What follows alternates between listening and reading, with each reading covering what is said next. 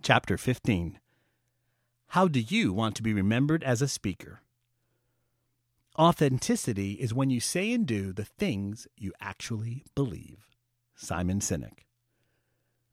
Being a public speaker is not just a job, it's a calling. What do I mean by that? I believe that all of us have talent, but we have to work that talent. Talent is like a jump start, but ultimately, no matter how talented you are, you still have to work at it.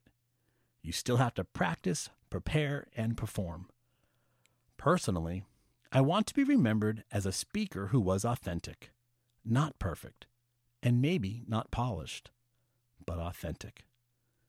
When I leave the stage, I want the audience to remember somebody who was real and transparent.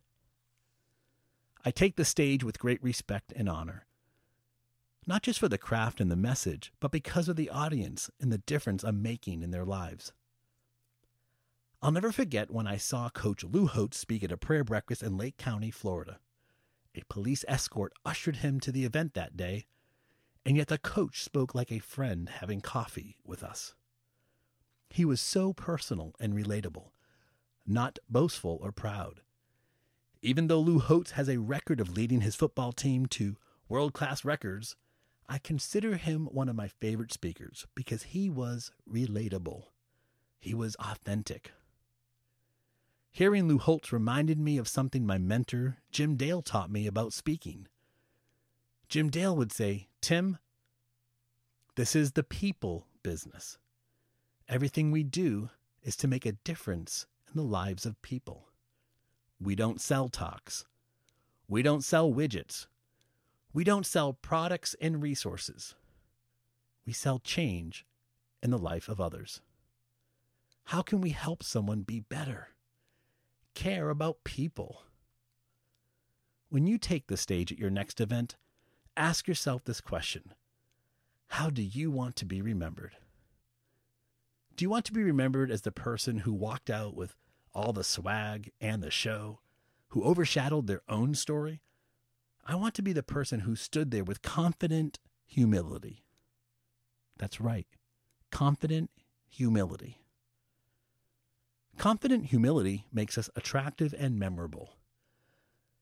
There's a certainty in the way we speak. We deliver with passion, confidence, and conviction. But we're not arrogant.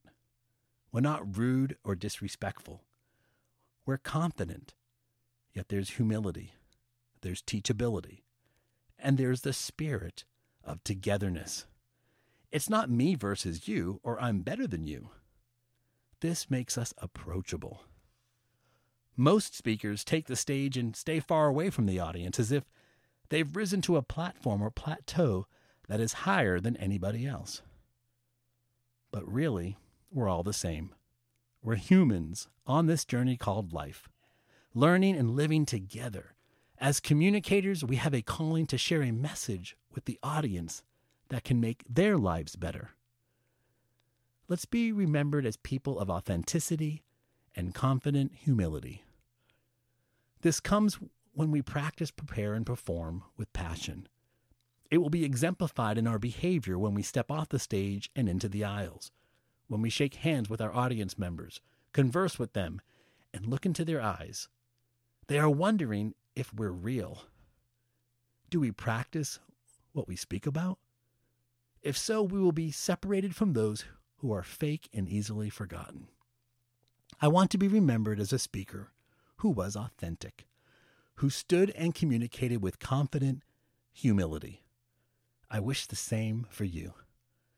I believe you can say goodbye to the fear of public speaking and embrace this calling.